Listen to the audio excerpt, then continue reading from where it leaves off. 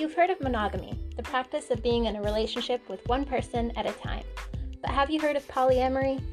In this episode of Conversations with the Polyamorous Next Door, we are digging into the basics of polyamory, what it is, who's practicing it, and how it compares to monogamy in terms of relationship satisfaction.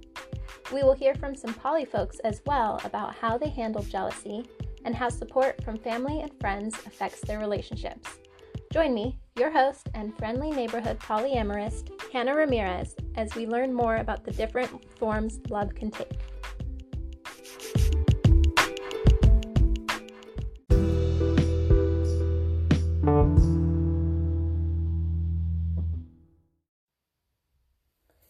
In today's modern world, monogamy is the norm.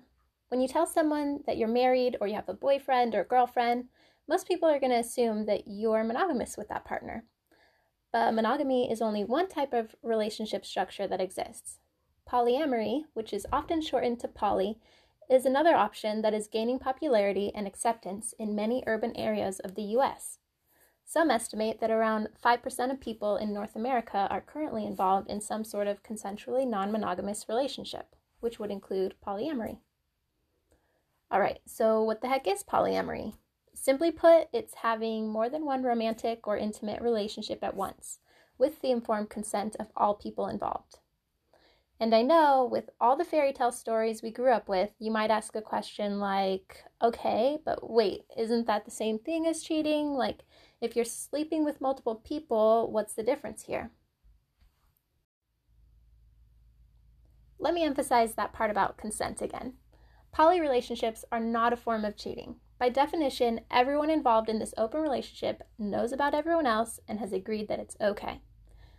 Polyamorous relationships are built around integrity, consent, communication, which is quite the opposite of cheating.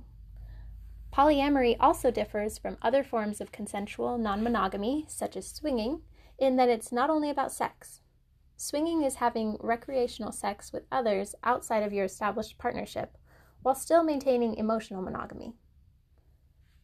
Polyamory allows for all aspects of a, quote, normal relationship to be experienced with more than one partner at a time, so poly relationships can be fully realized relationships all on their own. One really cool thing about poly relationships is that it's not a one-size-fits-all sort of deal. How individuals or couples arrange them varies a lot. It may be that one person is partnering with multiple people separately from one another, or perhaps a couple is dating a third person together. That would be called a triad. My husband and I have a primary-secondary style poly relationship, and that works well for us. So my husband is my primary partner, and we have been married for 10 years and poly for 3 years. I also have a secondary partner, my boyfriend, of 2 years, and my husband also has a secondary partner that he has dated for a few months. At this point, you may be thinking to yourself, okay, but why the heck would anyone want to be polyamorous in the first place? Don't people get really jealous and hurt and freak out? I know I definitely thought this when I first heard about polyamory several years ago. The simple answer is that people choose polyamory for different reasons, and yes, jealousy does still come up because we're only human, polyamorists included. While researching for this podcast, I joined a local polyamory Facebook group and started asking questions. What I learned from them is that for many folks, poly feels more natural to them.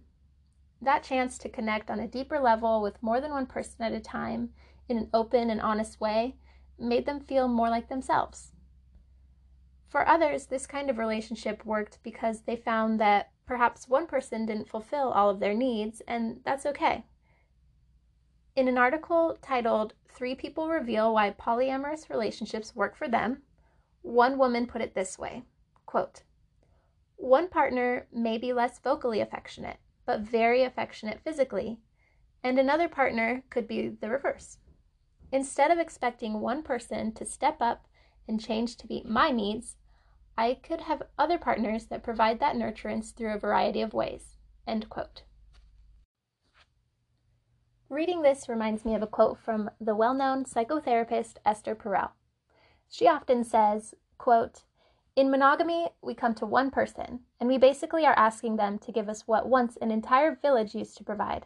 Give me belonging, give me identity, give me continuity, but give me transcendence and mystery and awe all in one. Give me comfort, give me edge, give me novelty, give me familiarity." End quote. For many people I talked to, polyamory was a smarter choice in fulfilling their emotional and physical needs and desires. Others say that polyamory works better because they have an attraction to both men and women. I can relate to this in my own marriage, as my husband came out as bisexual to me after we had been married for a few years.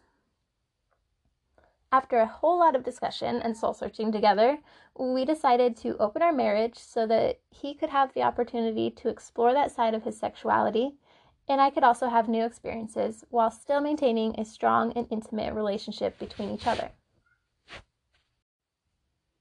So, with my own marriage in mind, when I first started researching for this podcast, I wanted to answer the question, can polyamorous relationships be sustainable long-term, even through big life changes such as having kids?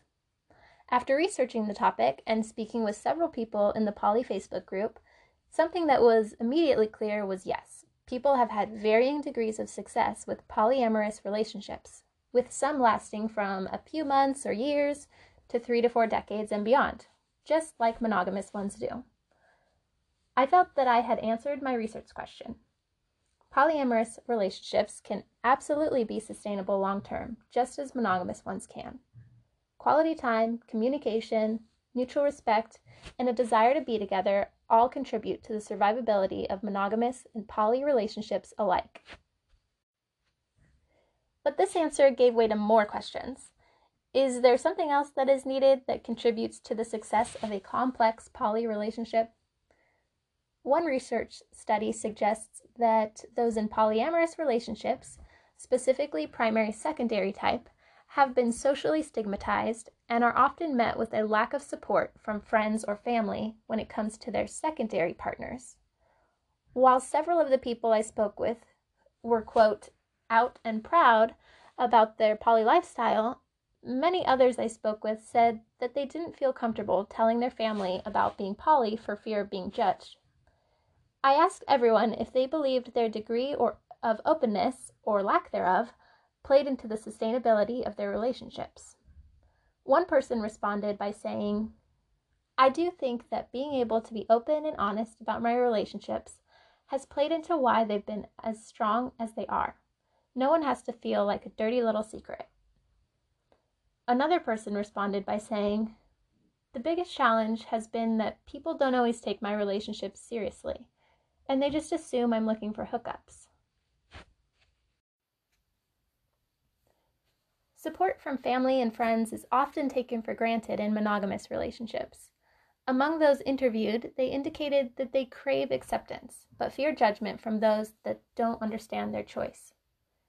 Personally, my husband and I have been able to tell many of our friends who are all super cool about it. As far as family goes, we have only been able to tell a few of them because we suspect we will not be met with support. I know that my relationship with my boyfriend would not be as healthy as it is if we weren't able to be open about it with his family, because he is extremely close with them. Through my experience, I know there is a connection between the survivability of polyamorous relationships and the acceptance of one's safety net. Polyamory is on the rise, and the internet is creating space for people to be more open about who and how they love. Could this indicate that a future is coming where support is as readily available to poly relationships as to monogamous ones? The poly community sure hopes so. Polyamorous couples and individuals help normalize the lifestyle through talking about their relationships with non-poly folks. It's so important to be exposed to different perspectives, different relationship structures, in order to learn what's right for us and understand that there is no one right way for everyone. The final thing that I want to touch on with you is jealousy. It's absolutely true that polyamorous people experience jealousy, but they often deal with it in a different way than those in non-poly relationships might. One person put it this way, quote, "Polyamory has helped me grow as a person. If I feel jealous, I sit and really dig into my psyche to figure out why, And once I have, then I can start to work through it, instead of using that jealousy to try to control my partner or lash out at them." End quote. Jealousy can be an opportunity to reflect on our boundaries and discuss those with our partner or partners, whether in a poly relationship or a monogamous one. For my husband, my boyfriend, and I, we try not to hide it when we are feeling jealous from time to time. We make an effort to give each other space to vocalize our emotions and identify what the source of the jealousy might be. Personally, I've found that I feel more jealous or insecure when I haven't had as much time with my husband or my boyfriend as I would like. So that leaves me feeling disconnected from them. By being honest about this, it gives my partners the opportunity to reassure me that there is more than enough love to go around. I know for me, being polyamorous has helped me become a better communicator and a more emotionally connected person to everyone around me, beyond just my partners. To close this out, I want to say that my goal here is not to convince you to jump right into non-monogamy. I just hope I've encouraged you to be open-minded and supportive of choices that make people happy, even if those choices don't follow a social norm. If I could leave you with anything, it would be this quote from Dr. Anapol, a clinical psychologist and polyamory expert. She says, quote, "There is no evidence that monogamy or polyamory is better than the other in terms of relationship longevity, happiness, health, sexual satisfaction, or emotional intimacy. For some, monogamy is a better choice. For others, polyamory is a better fit. If you're not sure what would work for you, I suggest you find out and then go with what feels best to you and your partner or partners." End quote. Well, folks, that's all for now. Tune in next week when we talk about the 5 love languages and how to handle a relationship when your love languages don't exactly match. Thank you so much for listening.